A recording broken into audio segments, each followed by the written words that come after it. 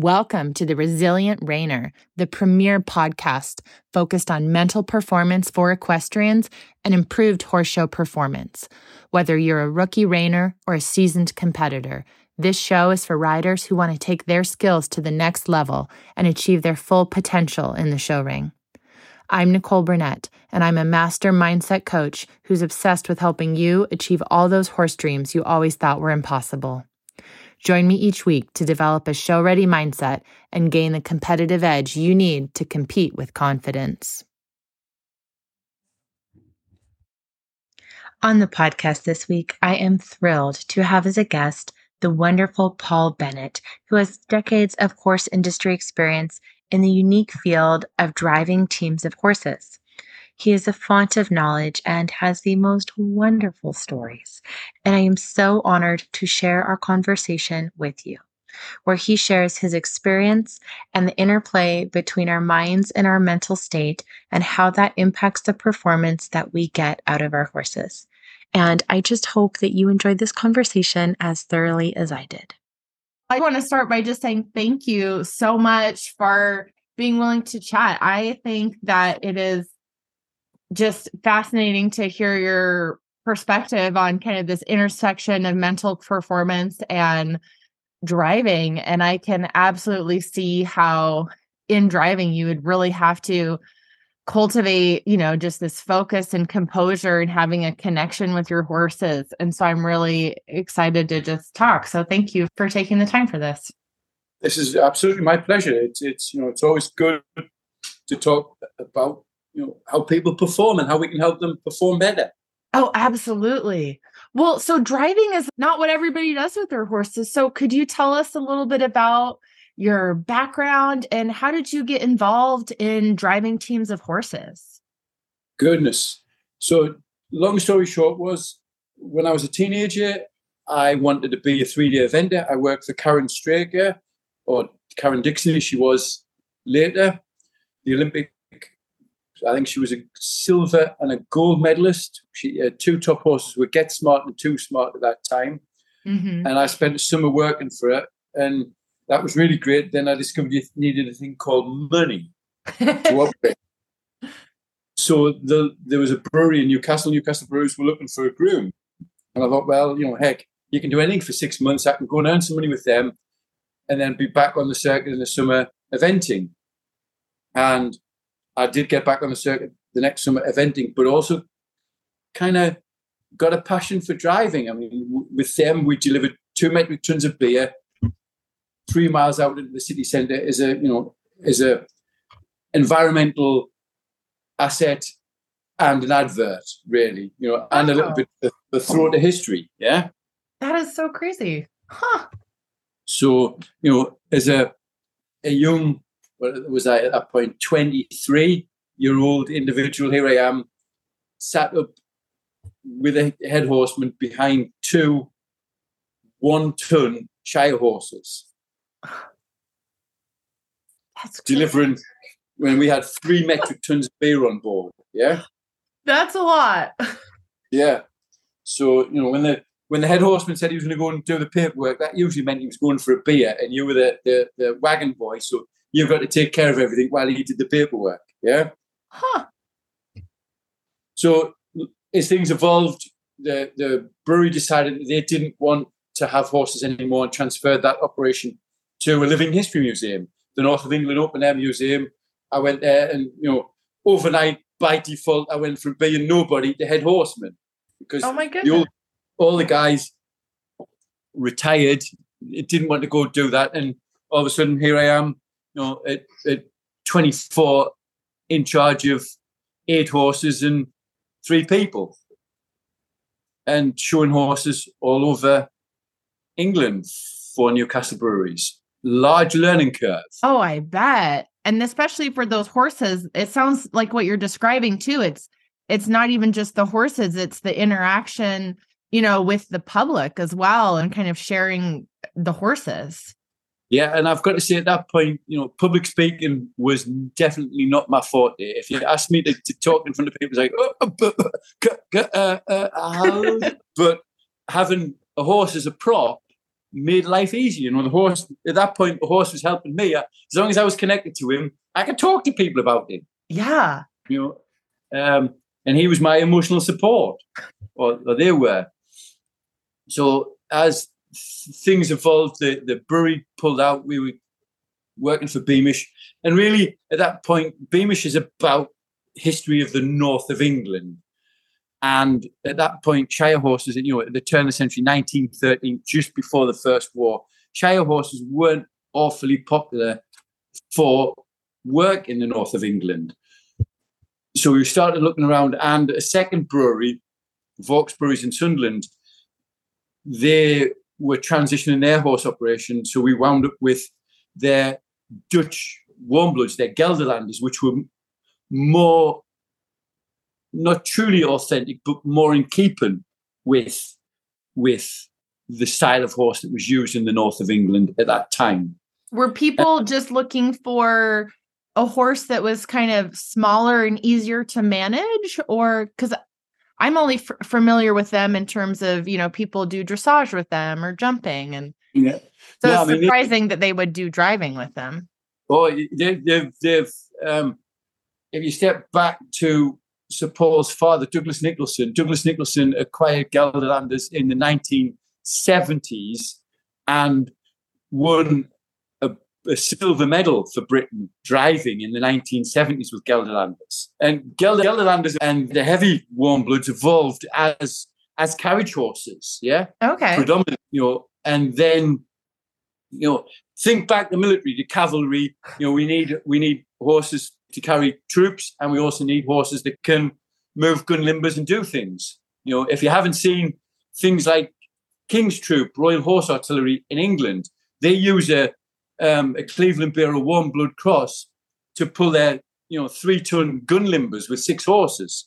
Mm-hmm. And it's incredible. I mean, when you see them guys, postilion, that's incredible. I mean, when they come out of the arena, they are galloping with 6 horses and 3 tons behind them. So it sounds like people are appreciating the versatility there of a horse that can do riding and driving as well. Yeah. Yeah. So, you know, jump to the story. So here I am with learning to meeting these Gelderlanders with their then head horseman. And he was the most laid back, calm individual I've ever met. I'm driving a pair of horses, Justin and Joss. And Joss was an individual. This horse was his own person all of his life. On a Monday morning, this horse looked like he'd never been trained to drive. Tuesday, he was a little better. Wednesday was kind of okay. Thursday, not bad. Friday was quite nice. The chairman, Sir Paul, would drive him on Saturday and he'd be golden. He'd have a day off on Sunday and would start again on Monday. And that was Joss till he was 27. Yeah? Gosh. And if you went to a show, he'd either win it or he wouldn't. And it just depended on what his mood was. Yeah? And apparently what day of the week. Yeah. So here we are. We're driving down a busy 2-lane highway in the centre of Sunderland, a local city. And Joss is got a hold of me, and he's not running away with me, but he's definitely making me uncomfortable. Yeah. And Tommy sat beside me, says, just let them come back here. Just let them come back here. I'm like, and there's a set of traffic lights coming up. I'm like, can you hurry up and can you ask him to hurry up and come back to me? Because if we want to stop at these lights, I can't. Yeah? And he's just laid there and he said, look, you've just got to, if you get after him, you're just going to wind him up. You just got to switch it off and relax. And whatever he does, become more relaxed. And that was a real learning curve. Ah. You know, and this little horse, not little horse, I mean, he was 17 hands. He wasn't little. Was giant, That was just, you know, just how you had to tune yourself up mentally with him. Because if you went in, oh, I'm going to straighten this out, you're going to do, and he's just like, and watch me. So working with horses like that really helped spell out how you've got to be in a good mental place to perform. Yeah. Yeah. It really teaches you, you know, it's a little bit of a trial by fire there. If you figure out how to get it together mentally or or it's not going to go well. No, and basically you've just got to go along and go, take a breath and, okay, my friend, what are you going to do today? Yeah. Yep. And just live with it and deal with it and mitigate the circumstances. And eventually you'll go, oh, this is not fun. What do you need me to do? Yeah. But, they were kind of sporty horses, not that the Shires weren't. I mean, they were, one of the horses that we had, Pageant, he was 18-1. I mean, he could trot and step and was fabulous. But, when he's a metric ton, you don't want to crash down the road for too long. Yeah. And, I was lucky through various connections to meet interesting individuals. Tommy, who was the head horseman there, he was just, like I say, an incredible. If I digress a little bit, so Paul was part of the coaching club of Great Britain, whose annual meet is at Smith Sloan, the polo grounds in Windsor. And, we're based in Windsor Castle, and it's my first time there.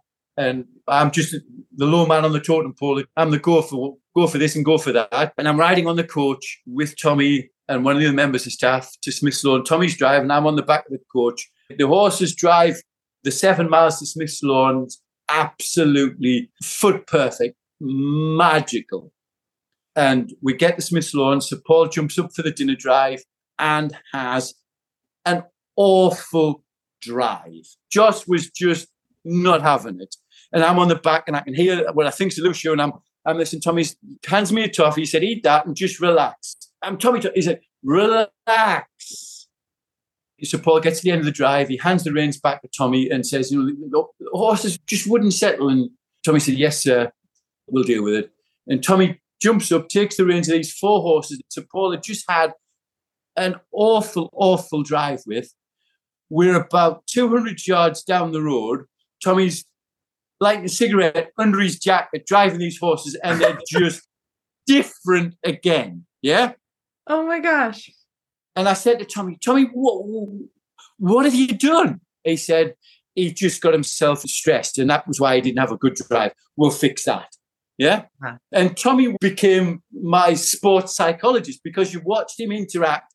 And on Tuesday, when we came to do the drive from Windsor Castle to Ascot Racecourse to Royal Ascot, so Paul had a fabulous drive. And Tommy had done nothing different, only tell him that he'd work the horses, sir, and you'll have a better drive today. Yeah? Yeah. And so Paul went and do it with the attitude. Tommy says they'll be fine. They'll be fine. And he, that piece it highlights you've got to have your own kind of a little bit of your own cheerleading team, and you've got to believe in you. Yeah. Oh, absolutely. If you're not 100% convinced, how are you going to convince the creature underneath you or the creature or creatures in front of you that this is a good idea? Yeah. Yes. Those horses they're tuned in to whatever we're thinking. Yeah, absolutely. I mean, if you think about a horse, horses are herd animals. They're highly socially attuned. They're much more than we give them credit for. So whatever you're thinking or feeling goes straight down them reins to them. And before you've even got on the carriage or got up, they've read your mental state. And if you're going and going, oh, you can guarantee your horse is going to very quickly go, oh, what's happening, yeah? So if you're don't believe in you, go do something else till you are, yeah? Yeah. Don't compete. Relax, make it fun, because it's got to be fun for everybody. You and your horse or horses. And if it's fun and you're relaxed, things will just improve beyond a measure. And so, like I said, Tommy at that point was definitely a leader in self-belief and just relaxed. Tommy never got wound up. He'd be busy, but he was never, you'd never see him raise his voice, or he'd raise his voice at people, but not horses. But not at the horses. If you horses. weren't moving fast enough, hurry up, yeah? Yeah, that's amazing. So I hear you talking too a lot about this. I think that we assume that in order to really get great performance out of a horse, we have to have a strong connection and, build a relationship and have trust with our horses. But some of what I hear you saying in this story is that it's almost less about building that connection and trust and more about managing your own state at any given moment because they're just immediately attuned to where you're at. Do you find that you have to really develop kind of a connection with the horses you work with, or just that they'll just tune into your state and that's almost more important? Have you found it with that? What have you found? Yeah, you do. I mean, it's a mix of both. You've got to have the training and the connection with the horse. Yeah. But the horse, I've found that an incredible amount of horses rely on the rider or driver for confidence. They're in a scary situation, whether it be eventing, they're jumping something that they're really thinking isn't a good idea. You're in town driving with traffic, and there's things things around. And it's you become their mental support at that point. You're mentally saying, "Hey, my friend, it's good. We're cool. We can do this. You've got it." I've been fortunate to work with some incredible people that have taught me a huge amount. After working for the North of England Open Air Museum, I had an incredible mentor in Derbyshire by the name of Caroline Dale, and she was an incredible fountain of knowledge, loved to share her knowledge, was incredibly demanding. I mean, incredibly demanding. I watched one individual wash a horse 5 times because it wasn't up to her standard. She came out, "That's not the thing, do it again." And finally she said, that'll pass, But with Caroline, I spent an incredible amount of time. She was an incredible host, driving and socially with her. But if Caroline said something, just agree to do it, because if you didn't, it was going to be painful till you did. Yeah, you would agree eventually. Yeah, you'd agree eventually. Yep. I mean, this is a lady who decided when her father collected carriages after the Second War. She had an incredible carriage collection. Upon father's death in the 1970s, Caroline walked into the local bank in the town and said, "I need a mortgage." And the guy said, "Well, how much?" She said, 500,000 will do. And can I have it by Wednesday? Yeah. And she got it by Wednesday. And she got it. She got it. But, she planned everything incredibly. I mean, I went to do jobs with her and there was no detail left. And that, again, if you're competing, you're away from home. Yeah. If you've got that checklist, you've gone through it, you've got everything you need and it's organised, you can find it. It reduces stress on competition day. There's nothing worse than having to, I've got my dressage test at 8 o'clock and I need my number, and where did I put it? Yeah. Because then all of a sudden, whatever zone you were in is now just been thrown off by that. Oh, where is it? Yeah. Oh, yeah. Especially if you're trying to think about getting in the right mindset before you compete. It's so easy to just be there and overlook the fact that these logistical, earthly concerns can really throw you off if you've done something like forget where you put your number. Yeah, or whatever it happens to be. I can't find my whatever it is. Yeah, whatever it is. Yep. And then all that training, all that relaxation you've done, the practice, it's just been blown out of the water because you're in this frantic state, trying to. Yeah. Yep. And again, that horse is in, and he's in it already. Electric atmosphere. You've just introduced more electric. Yeah. Oh yeah. With Nemitz, again, Andreas Nemitz was an incredible driver. He's probably one of the world's best drivers and most underrated individuals. And I spent 5 years working with him and for him. And his business was long distance horse-drawn holiday tours. Oh, really? And so he had tours that ran through Germany, Hungary, Poland, Switzerland, Liechtenstein, Italy, where else? And Nemitz was a German naval captain. So if you weren't 15 minutes early, you were late, number one. Yeah. And as a driver, he was incredible. And it was, he was incredibly skillful. But every day you drove with him was a competition because you were competing against the terrain you were driving across and him. Yeah. Mm-hmm. So I worked for him for 6 weeks. We've been driving horses, getting horses ready for the start of his season. And his first major tour of the year is his Transalpine tour. So it's from Lake Constance to Lake Como. It's 400 miles in 12 days. Yeah. Yeah. With 9 guests on board this antique coach, whose coach is built in the 1890s. So it's an antique. It's not modern. It doesn't have modern brakes. It's completely antique. So we leave the city of Lindau and we're driving to Austria, to Feldkirch in Austria.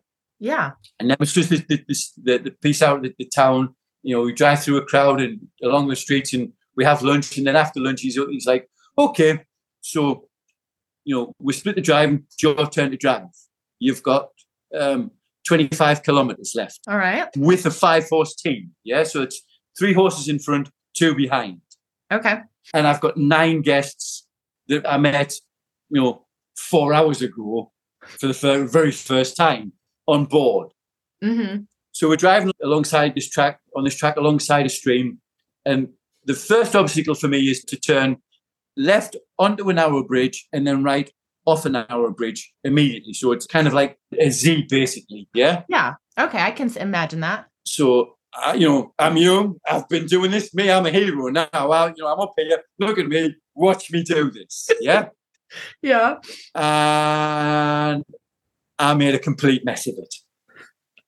I didn't steer well enough. So I get kind of the horses onto the bridge. We stop and there's no way can I complete the turn. I get kind of halfway through and I'm done. So we stop the horses and Nemitz looks at me and says, so now what are you going to do? I said, I'm going to listen. Yeah. I'm going to listen. That's a good reply. So with his help, we untangle my mess, reverse off the bridge.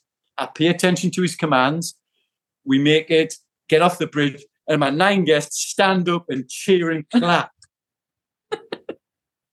So, again, overconfidence can be as damaging as no confidence. Yeah. Yeah. Oh my goodness. And I can relate a little bit. I spent a time as a wrangler on a dude ranch. And so it's not the same as driving the horses, but it was that same feeling of I'm riding, but I'm responsible for this whole string of people that are behind me and they don't know how to ride and they're all on a horse and making sure that everything is going smoothly. And so it gives me a little bit of perspective on that. It's not just you're driving, this technical challenge with not only an audience, but people that you're responsible for. It just adds a lot mentally, what you have to do in that situation. Yeah. And, when you're driving a coach, an antique coach has a larger turning radius than an 18-wheeler. Does it really? It's a quarter lock. So, it's a large turning radius to get it anywhere. So that lots of preparation is required. Mm-hmm. Yeah, you've got to be thinking back several steps or you're just going to be stuck. Yeah, and you're thinking complex steps because you're looking at where you want to be and then you've got to think about which horses in your team are actually steering it. Everybody thinks it's the front horses. They're not. They're your extra power. It's the horses at the back that are steering. So as you're going into a curve, you're thinking about, sending your wheelers, your rear horses. If you're going to turn left, you're sending your wheel horses to the right as your lead horses are turning left. Huh. And then as you get into the mid-turn, then you're bringing your wheelers round to follow everybody. Driving a carriage, driving a coach is like driving a truck and trailer, except you're driving the trailer, driving it from the trailer's perspective, yeah? I could see that, yeah. And the terrain you were driving over, the Lindau Messenger Tour went through 5 countries in 9 days, climbed 6,272 feet into the Alps and descended 1 vertical mile in an afternoon. Oh my gosh. All with its original antique braking systems, yeah? So, the old adage is uphill the horses sweat and downhill the coachman does is absolutely true, yeah? I can see that, yep. So we get down, we get everything away into the city of Kiev. So we drive into the city of Kiev, and we park up and we drive through the city, and it's tight. It's very tight in places. And I'm driving in, and we have to make this turn into the marketplace, and I actually scuffed the collar of a horse because it was so tight. And I got through, and I'm, young and enthusiastic. Look at me, aren't I brilliant? And we drive through this gateway, this chain, and the leaders are 11 foot wide, and the gap is just about 12 foot. And I think I'm fabulous. Yeah. Of course. Look at me. Then he tells me that's the easy part. Wait till we've got to make. So we get into the city of. If I back up, so we're in Austria right now. If we get into the city of Feldkirch, you've got to drive through the city to get to the hotel. Well, in order to get the city to the hotel, it's a one-way system, which is fine. Yeah.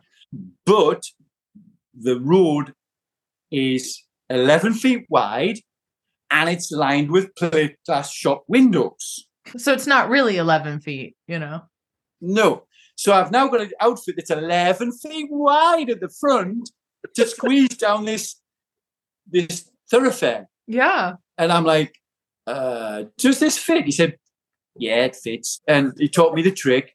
And you can squeeze 3 horses into the space of 2 very easily if you do it right. And, when you're driving down, the umbrella basket on the carriage is tapping the windows. Yeah. Oh my gosh. So there's nothing like pressure. Yeah. Yep. A lot of pressure. A lot of pressure. And the guests are super excited. And, you get to the end of it and you've won the competition. Yeah. Oh, yeah. And like I say, every day you drove to Nemitz, wherever you were doing, whether it was in the Bavarian Alps that he lived in, or in Italy, in Tuscany, Switzerland, you were driving against the terrain and him as the master. Yeah. Mm-hmm. And, I've had many successes with him, but he's also never let me live down some of your failures. So we were doing a tour in northern Germany, and we followed the one of Goethe's journeys from Weimar to Schleusingen. And it's a 4-day tour down, and he got 2 tours. So we were 4 days down and 4 days back to make life easy around tour. We could park everything in one place. So we'd gone down and everything was great. And we're 2 days in, we're midday of the second day into a 4-day tour coming back. And in the time we'd gone through, they'd built an entire freeway embankment across our road that we normally used. Oh. So we get there and there's a 20-foot embankment. So we stop, we switch drivers. Now Nemitz says, you drive, I'll navigate, because we've got to make, we've got to find a route around this right now. Yeah. So I've got 5 horses, antique coach. He says, just reverse around that corner and let's go. So young and enthusiastic, I'm reversing, except I don't pay attention to the details. And details are the things that kill you. So as you came around the corner, it went up a little bit, and I wasn't prepared for that. I didn't have my wheel horses doing exactly what they needed to before I asked my lead horses to do things. So long story short is the piece that goes between the horses at the back, the pole, I broke. Oh, no. Yeah? 9 guests on. We've got still 2.5 days to get to the end of the tour. And I snap it like a carrot. Yeah? Yeah, because that's a big part of, in my mind, what it's supporting the coach, because otherwise it's just these, the harness, the leather work. Yeah, so it's like taking the steering wheel off your car. It is the steering. Oh my goodness. So I snap it. So to say Nemitz wasn't pleased is an understatement. Yeah? Yes, I can imagine he's not pleased. And an unhappy German is not something you want. Yeah? So luckily, the stable that we'd stayed at the night before had been trying to call him. We were out in cell service. He catches up and says, the road's closed. He's like, now you tell me. Now, yeah? Now you tell me. We just figured that out. So long story short was the guy was a blacksmith and knew that there was a local metalworking shop in town. So we pull the pole out. Nemitz and these 2 guys throw it in his truck, race down to the metalworking shop, and you made a steel collar for this pull so we could join it back together. Yeah. And instead of this pull weighing like 40 pounds, it's now 140 pounds. Yeah. Oh my gosh. Yeah. So we get it in the carriage, and it's jammed into the front of the carriage. It's staying there for the length of the tour. And we finish the tour, and when we get back to his home base in Bavaria, the pole is put pride of place in the top of the carriage house, in the pole rack at the top of the carriage house with my name on it. Yeah. Oh man. But like I say, it was very humbling, and you got to suck it up and buttercup and go. But like I say, driving with him was incredible. But practice, everything we did was well practiced, or mostly. But you had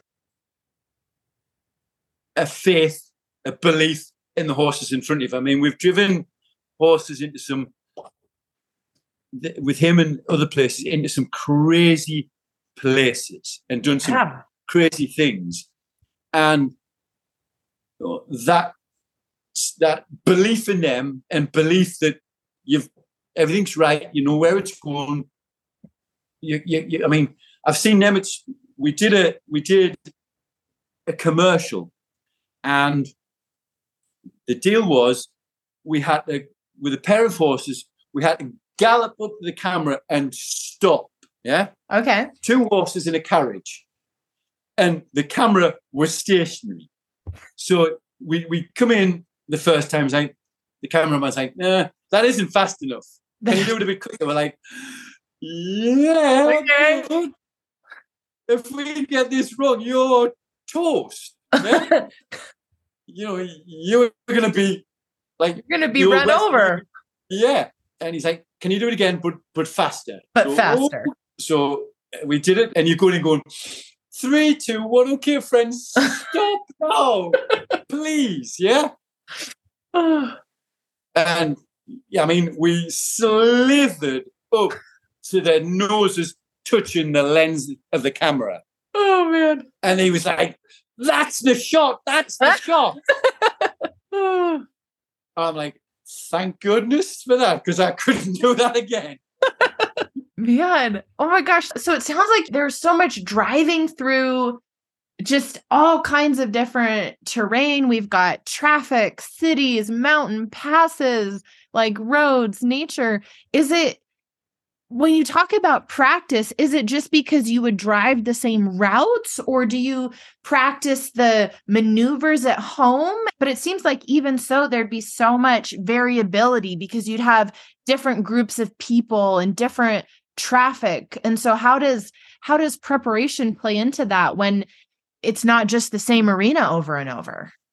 Nemitz introduced me to what he called a rain machine, and it's a board with weights on, so you can practice driving 2 or 4 horses, and it gets you the muscle memory before, and the commands before you put a horse in front of people. When you put a single horse or 2 horses in front of people, all of a sudden people's spatial awareness is blown out of the water. Yeah. Oh yeah. You're driving down a track, and it's like, we're never going to fit. And they're so worried about that their ability to concentrate on driving the horses just doesn't exist. So with him, we could teach people to drive a pair and then drive a tour so we would have them at his place for 7 days, 3 days practicing at home, and then we'd go do a 200-mile 4-day tour to back up the learning. Yeah. Okay. So that's still a good long drive. Yeah. And, I learned a lot about people, mental fatigue. We don't think about it, but it's a real thing. And we watch people, spend hundreds of hours teaching people to drive 2 or 4 horses or 5 horses. And you can see when they're new at it, after about 15 or 20 minutes, mentally and physically, they're done. Yeah. Because they have to it's such intense focus and concentration that it's hard to maintain. Yeah. And that mental muscle's got to develop. It's like any other muscle. We've got to develop that. Yeah. Yes. Because And when you're driving, I mean, it's all day, it's hours and hours. yeah, I mean, when we were up driving, we'd take regular breaks for the horses. But I mean, in a day, you're driving 6, 8, 9 hours. Yeah. Yeah. That's a long time to be that focused when you have that many horses and all of the challenges of your terrain. That translates into the show ring, into competing, or to the modern combined driving. All of that mental preparedness, mental that muscle memory translates across whatever you happen to be doing. Yeah. Oh yeah. I hear you saying there's a lot of it is just practicing building up the amount of time that you can maintain that focus. Yeah.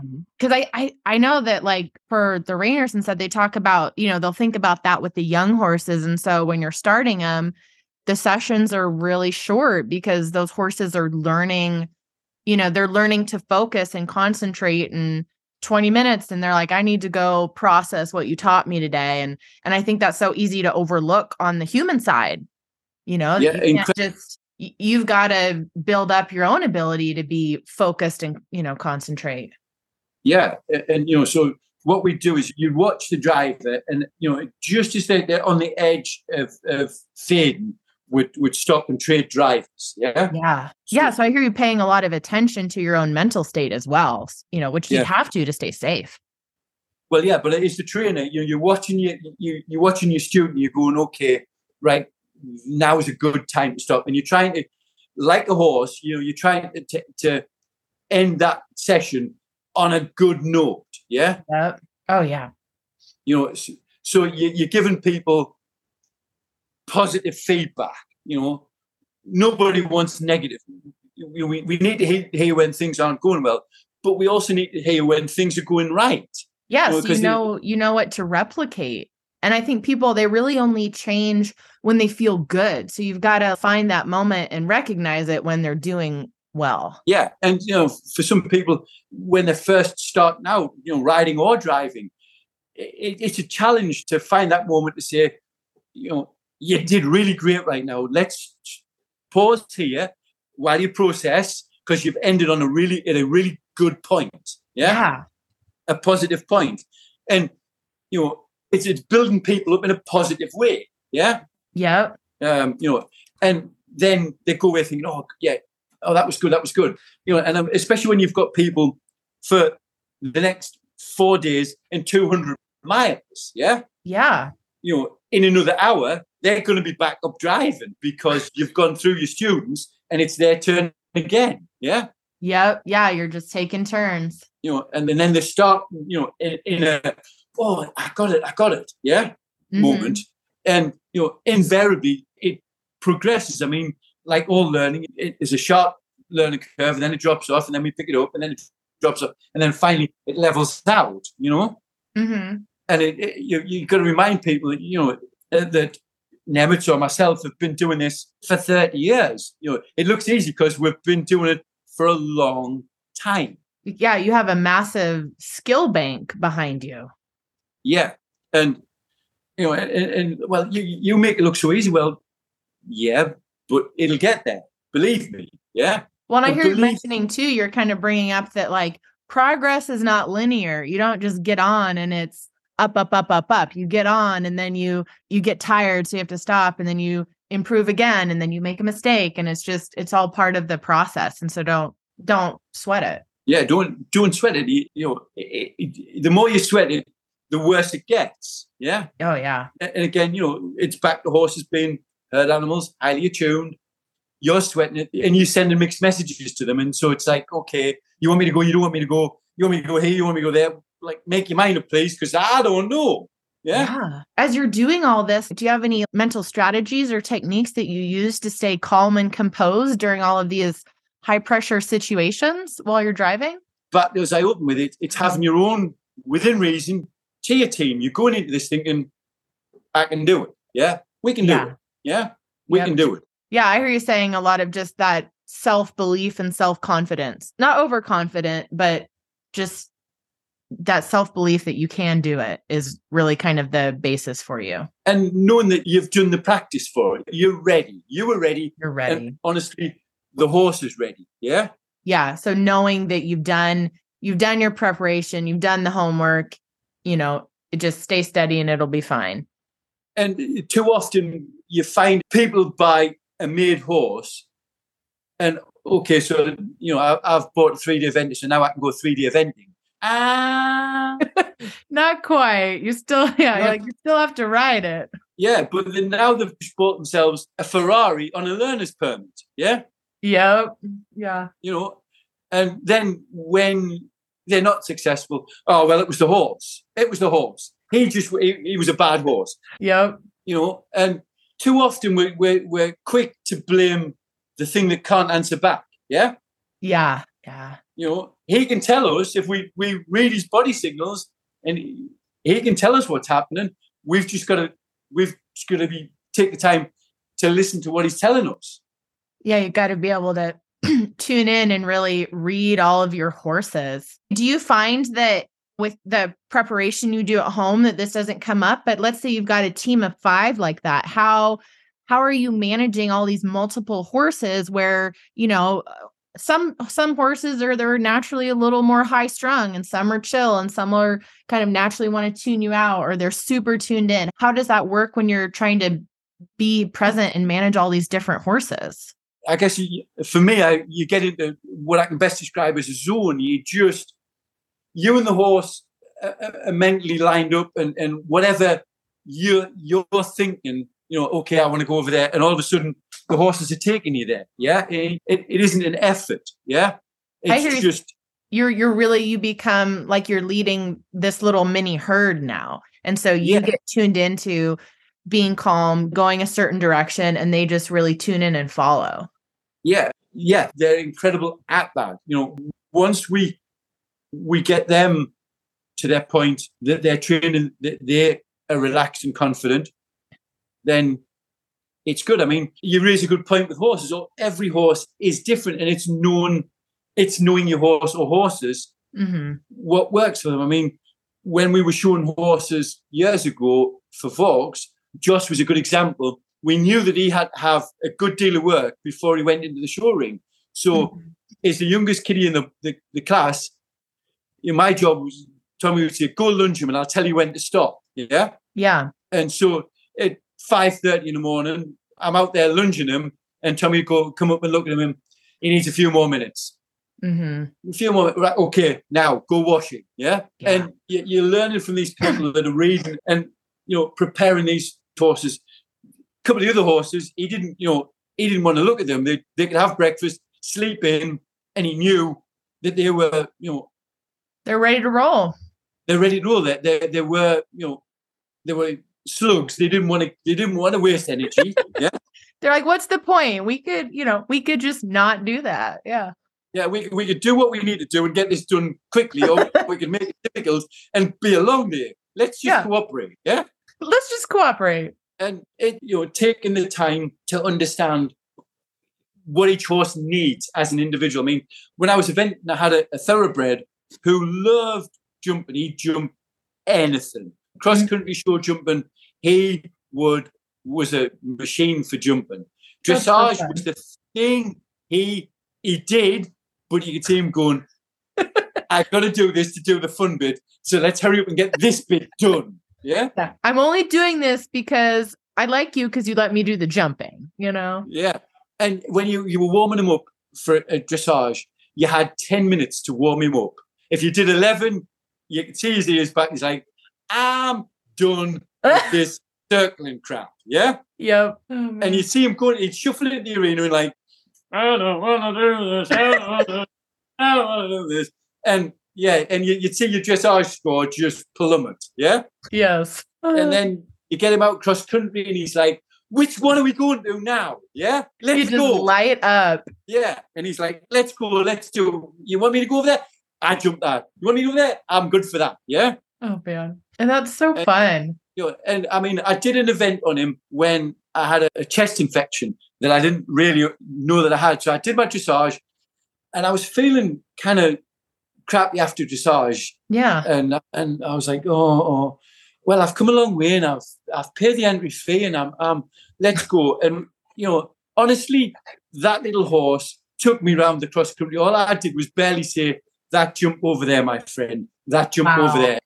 And he was like, okay, and looked after me. Yeah. Yeah, that's amazing. It's just really cool how they can do that, that they really tune in.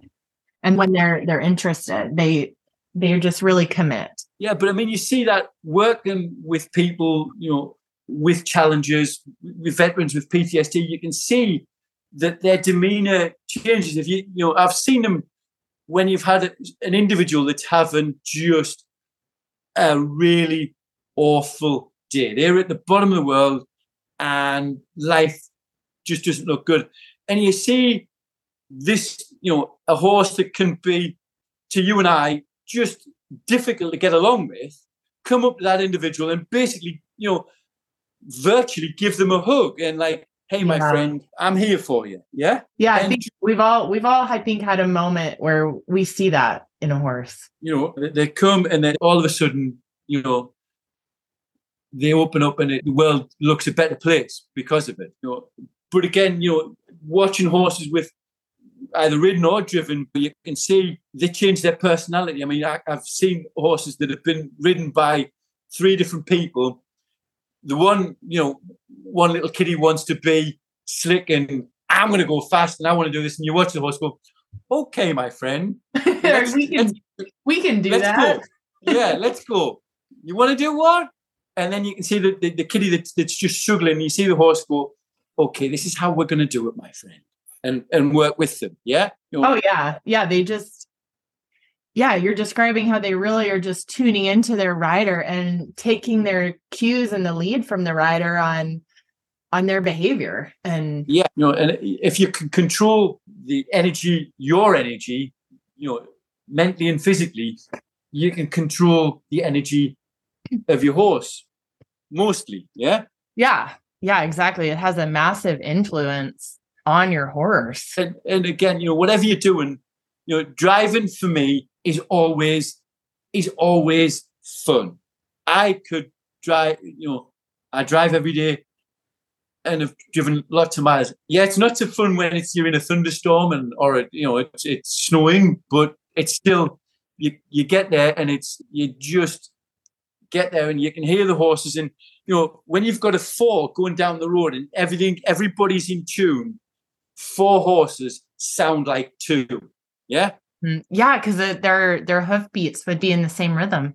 Everybody drops into step, and when you hear them drop into step, it is just magical. Yeah. Yep. Oh. But you talk about mental preparedness. So, I got a quick story about. I work as director of coaching livestock for Colonial Williamsburg Foundation in Virginia. Yeah, I've heard of them. And I was teaching the drivers. I was helping the drivers improve their driving skills, working towards their Carriage Association of America certifications. Okay. And I had a young guy driving with me, and I was his groom for the job. We've got a night job. Things had gone well. We dropped off the guests. We're heading home. Yeah. And we've got to go down a sharp dip, up a dip, and then about a quarter of a mile later, we're on the driveway for home. Okay. And we're coming to the crest of this dip. And I said to the driver, I said, you okay? He's like, yes, boss, I got them. And I'm like, you can hear the footfalls as we go down the dip, getting faster and faster. I'm like, you got them? Yeah, I got them. And then as we get to the bottom of the dip, bang, one of the horses bucks, kicks the footboard, and we're off. These 2 horses are now galloping up the track. Yeah? Yeah. So he's like, boss, I haven't got them now. I might need a hand. Yeah? So now is a really great training moment. Yeah? Now is a really great training moment. That's a great perspective. I think that's the key, is that you really got to just embrace that as this is a great training moment, right? It's a great training moment. Yeah. So we help him. We get the horses back. And it was a good moment for him to have experienced that and then how to deal with it. Because, we can train it, but till you're into that situation, all the training in the world helps, but you've got to be able to manage you in that moment as well. Because, I mean, we got him turned around, and I've got to say, he came back and literally he couldn't put the key in the lock of his car to open. We got back. So nervous. Yeah. Okay. But he embraced the moment, and I said, look, hey, what happened tonight, that's between you and me. If you want to tell somebody, that's fine. Me, I know nothing. Yeah? Yeah. And I hear you saying too that part of just the process is that, and it can be scary because we don't want to invite, a dangerous situation, but don't be afraid of making mistakes, because those are opportunities to improve and to cement your training. And, I know we do that in the reining where you go around and it'll be trust your horse, put your hand down, allow your horse to make a mistake, and then just fix it. Like, keep it pretty neutral as best you can, but you can't be micromanaging your horse through the ride. And I hear you saying similar types of things with the driving, where you can't just be holding them super tight all through the ride. You have to, go along. And then if there's a mistake, you just address it, you fix it, and you keep going. Yeah, absolutely. And the good thing was, the young guy embraced the moment and said, okay, can you teach me? I need to learn. Yeah. I want to get better. Yeah. Having that coachability is just a key ingredient. So, we went out and we worked on it. And, again, you go back to teachability and not micromanaging and learning. And it's building pressure. So, as we went out, we got him, his rein handling better, his ability to forward think, because as you're going down the road with a pair of horses, your stopping distance is 300, 400, 500 yards. It's several times your car. Yeah, because to slow everything down, it could take a minute. Yeah. So it's first of all having that forward planning. Okay, I'm here. In 6 rides, what am I doing there? In 12 rides, what happened? Yeah. Yeah. Building the pressure and building the pressure. So, we'd find obstacles to put him in under pressure. Yeah. And slowly build that pressure up. And as his skill level grew, the complexity of the test grew. Yeah. Yeah. Yeah. Ramping up that, the stress and the challenge of the situation, so that when you're in a more high stress situation or more difficult driving conditions, you effectively prepared yourself to be there. You didn't just have a massive jump from 0 to 100. Yeah. And I mean, the same young guy, I had another member of my team, and we were teaching everybody to drive a tandem, which is one horse in front of another. And it is the most challenging turnout to drive, because that lead horse has nothing to stop him turning around. If he wants to turn around and come back at you, he can.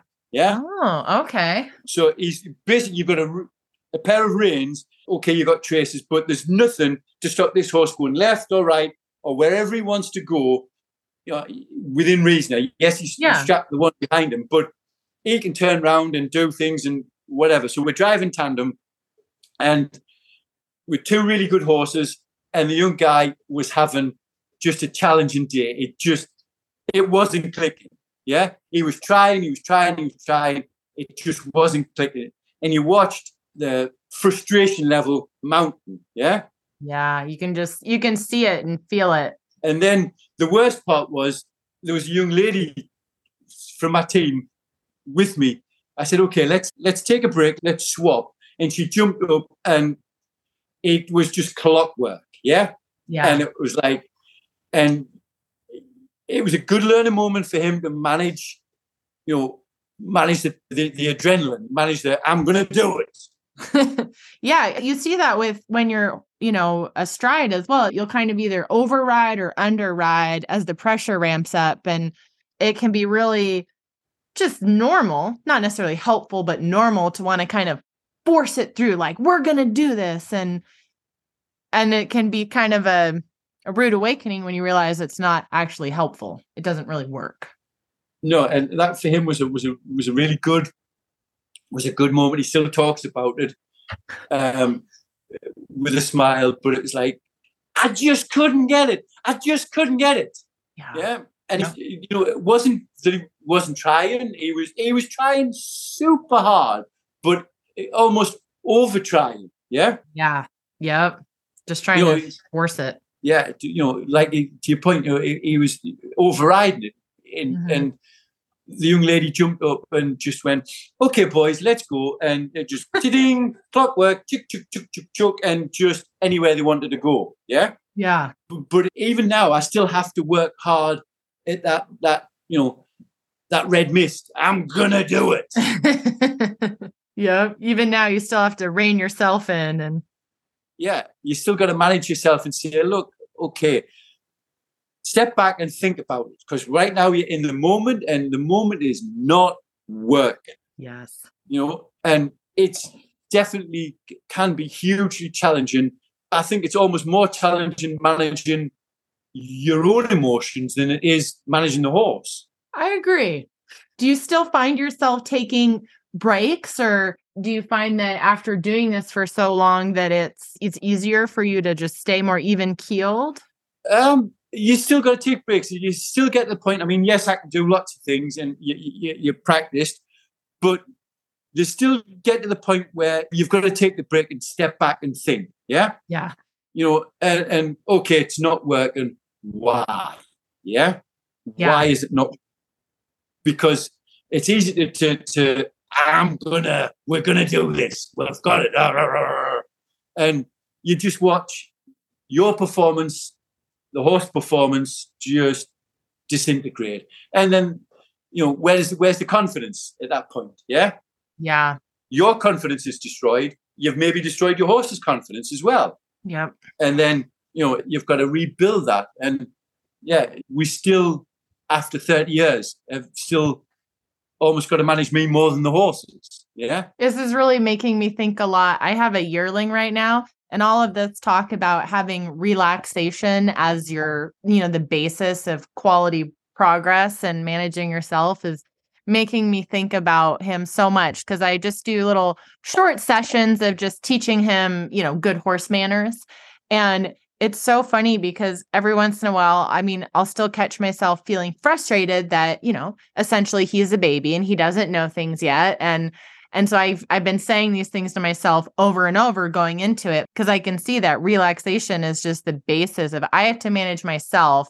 And a lot of times my goal is to get him to, a relaxation in our session so that then he's learned something. And so it's all of this stuff is feeling very of the moment for me. It is. Whether you're training yearlings or trained horses, it's getting everybody. Everybody's got to see it as fun. If they're going into it going, I don't want to do this. This is work. It doesn't end well. Yeah. Every session has got to be fun. We're doing this because it's going to be incredible. We're going to, you've got to go into it feeling like that. Yeah. Yeah. Tapping into that sense of play changes everything, and figuring out how to even tap into play, not just for you, but play for the horse. Cause you see it in their demeanor, how they behave, if they're enjoying it or not. Yeah. And the more they are having fun, the faster they learn and the more they retain what you're teaching them. Yeah. Oh yeah, exactly. When they're in that calm, relaxed state, they retain it. Otherwise, they only will remember the emotional memory of it, that was not good. I didn't like it. Yeah. And, driving down the road with nice horses, is just incredible fun. Yeah. And it translates to the horses. I mean, you've got to know your horses. I worked for a lady in England who had a world-renowned Hackney stud, and she bred some incredible horses. And we had one of our stallions was in the lead of the four. Yeah, he was a little horse by the name of Legend, and he was a little horse, but he thought he was a big horse. Yeah, I can see it. Yeah, he carried his head high, and Legend would be 15-1 on his tiptoes, and the horse beside him was 16-1, and Legend from the front looked as big as him. Yeah. Wow. And you had two horses at the front, two incredible. Legend was as brave as anywhere. If you sent him, he was going. Yeah. And that's fun. And he was a horse that taught me an incredible amount about balance. He was phenomenal. I fox hunted him. I drove him. Both the leaders, they were phenomenal. The wheel horses were nice horses, but they weren't the same people. Yeah. Yeah. And we had one horse in the wheel that, as long as the horse in front of him said we were going, he was going. Yeah. Okay. Mm-hmm. If the one in front said, you'd watch the wheel fall apart, and it was game over then. Yeah. Yeah. But what if you balance what his work, so he was doing what he needed him to do and not overdoing it, he would be beautiful to drive. Yeah. Yeah. If you laid it on him and said, hey, my friend, you've got to go to work and do it, he'd do it. But boy, would you pay for it through your forearm, because he'd pull it through your forearm. But he also, the first show of the year for us was the Royal Windsor Horse Show, which is a beautiful show drive, but you go into the show ring first, do the show drive, and then come back in for the final judging. Okay. Well, first show of the year, it's an electric atmosphere. There's goodness, I don't know, 50, 60,000 people in the main arena. Oh. It's an electric atmosphere. And what he goes in and is just electric. Yeah. I mean, we've got to stop in the line, and he stands there, and after about 2 minutes, he's digging a hole in this sand arena. He's like, can we go? Are we done yet? Yeah. Let's go do the drive, because I'm not ready to be here yet. Yeah. And that drive, that show, we either won it or we were last. There were the two options. Yeah. Yeah, it was the extremes.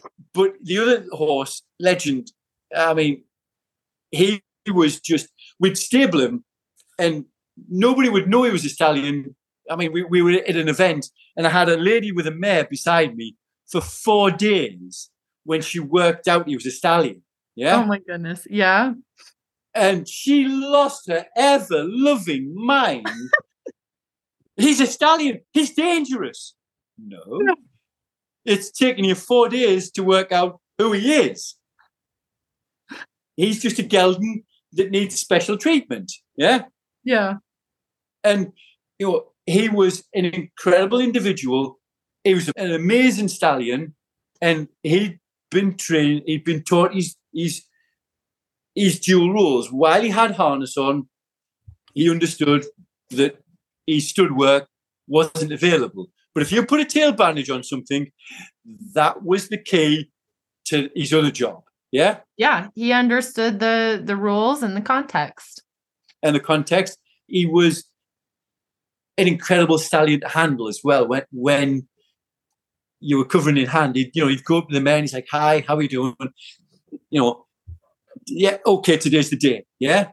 Yeah. And but we had another stallion that would go up, and if he was there, he was there. And that job, they were going to get covered regardless. Yeah? And Legend was beautiful. I mean, we had one mare that came and basically picked him up by his withers. He's like, okay, I'm done. I don't need to talk to her anymore. Take me home. Yeah.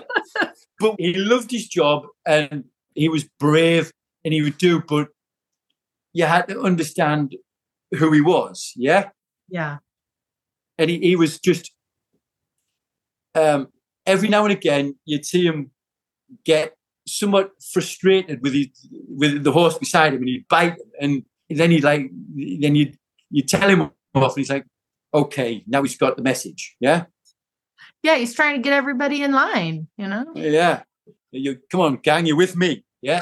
But, driving, we did an attelage in Cuts in France, and there was a bridge built into the arena, and the horse beside him's going, are you sure? And Legend's like, with me, let's go.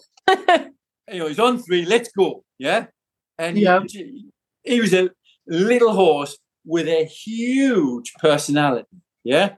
Oh yeah, they can just have that presence. And he had the presence of a 17-hand horse in a compact form. Yeah. Mm-hmm. But he was incredible to work with and be around, and you know see his mental effect on the horses in the team as well. Yeah. Mm-hmm. Oh yeah, because the way you're describing him, it's that he was all in on the driving and he was there to do his job and he was not about to let some other less focused horse mess with that. So he was doing the mental aspect for all the horses of we're here, we're doing this, let's go. Yeah, and I mean, I've driven him into some incredible places. So we're at the end of a 3-day tour in England, and we had to drive in to a historic coaching inn under what was the original arch in a replica coach that looks just like an antique, except they lowered the arch by about 4 feet.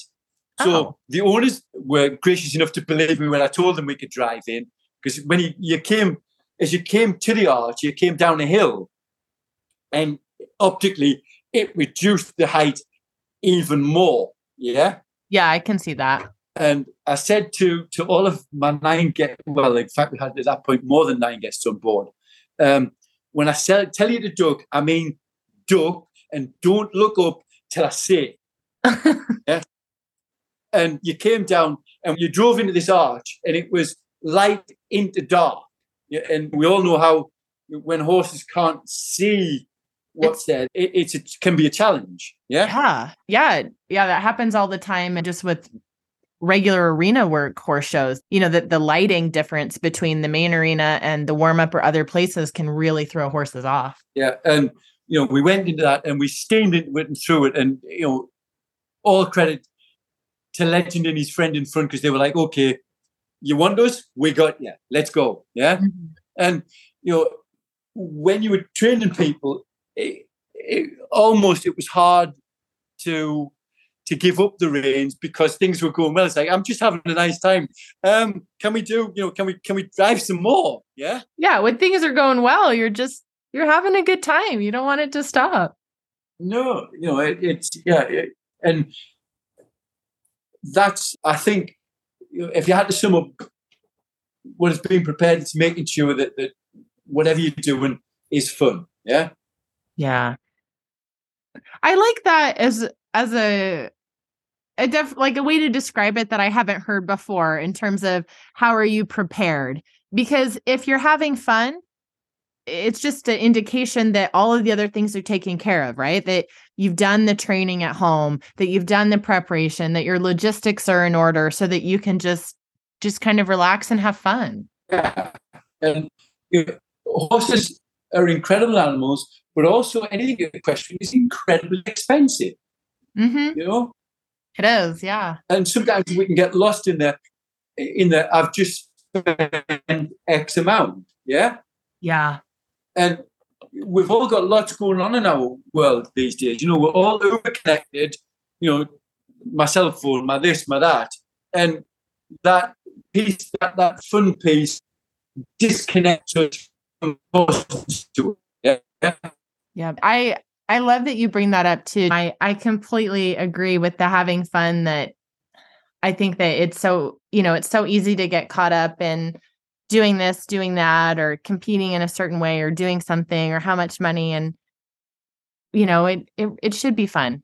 We're doing it because we love the horses and it's fun. And so I think that it changes things when you keep that at the forefront. Yeah, it's got to be for everybody, whether it's mum, with the small child on the lead rein, or the little kiddie doing their first barrel competition. Yeah.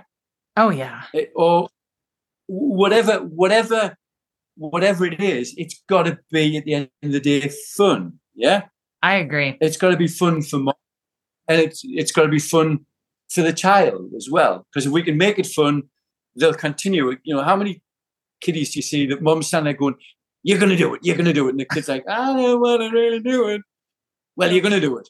And how quickly do they get out of doing it? Yeah. Yeah. it's like the reverse psychology too of, if you say you're going to do it, then you just don't want to, instead of, maybe you do, maybe you don't. Are you having fun? It's a totally different mind space. Yeah. And, we can become over obsessed with the success, and horses are incredible at, making you look human. Yeah. Making you, yes. Because they can, you can have the best horse in the world, and if he's just not having the day, or you're not having the day, it just isn't going to be the day. Yeah. Yep. Or, the judge might just not say it that way. And you just got to go, okay, today wasn't our day. We'll try again and come back tomorrow. Yeah. Yeah. Horses are incredible at leveling people, because you can be braggadocious. Oh, I can act. And the horse goes, okay, not today. And what can you do? You can't make him do it. If he doesn't want to do it, he ain't going to do it. Yep. Yeah, you just got to try and be as level-headed as you can, and just, like you said, just try again tomorrow. Yeah, and that, for all of us, that's the challenge, isn't it? I mean, we all like it when we win and we're first, and everybody's, oh, you were great.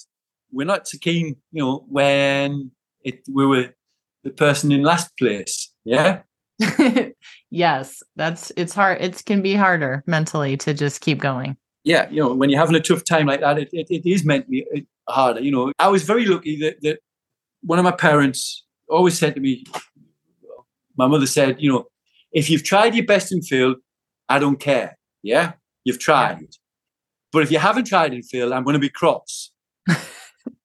No, well, she's very wise. That's the advice I try and give to myself and anybody I work with mentally, is just that if you've really done your best, it's hard to be upset with yourself. It's hard to be anything other than pleased and proud, no matter the score, no matter your marks, no matter anything, as long as you have done your best. If you really did your best, how can you honestly feel anything other than proud of yourself? Absolutely. And that's the thing we all, we've all got to remember. If you're honest with you, because that's the only, I don't care who else you can kind of tell, well, it was this, it was that. But you've got to live with you. And if you can honestly say to yourself, well, I did my best. Yeah. Yep. I did my best, and it's a learning opportunity. Okay, you did your best, but things didn't pan out for me. What do I need? Why wasn't I successful? What went wrong? And take it as an opportunity to learn and grow, rather than, oh, that's just a terrible horse, I need to get a better one. Yeah. Oh, yes. Well, thank you so much. I have just had such a wonderful time talking with you and listening to all of your stories. I feel like it was wonderful because I had a list of, questions and prompts and things to ask you. And it's so wonderful when, instead of just asking questions and answers, you covered so many things just through your stories, which is a wonderful way to, share your insights and expertise. And so just thank you for coming on today. Not a problem. Thank you for the invitation, the chance to wander through a carriage driving world. Yeah. No, it is. It's so neat because I think it's also a wonderful just peek into that world that I don't think very many people have, into the carriage driving. And so it makes me want to go on a European tour, is what it makes me want to do. Yes, ma'am. Oh, well, thank you so much. It has been my pleasure. Thank you again. And thank you again. Wonderful rest of your day. You too. Bye-bye. Bye. Thank you for listening to today's episode. I'm so grateful that you chose to spend some of your time today with me. If you enjoyed this episode, make sure to share it with a friend. And if you want more support to ensure you ride your best at home and at shows, go to NicoleBurnettCoaching.com to get your free copy of Become Unbeatable in the Show Pen: 5 mental skills every reiner needs to master. It's a free guide I'm sharing with you on how to develop mental toughness and resilience in the face of adversity to maximize your show ring success. Until next time,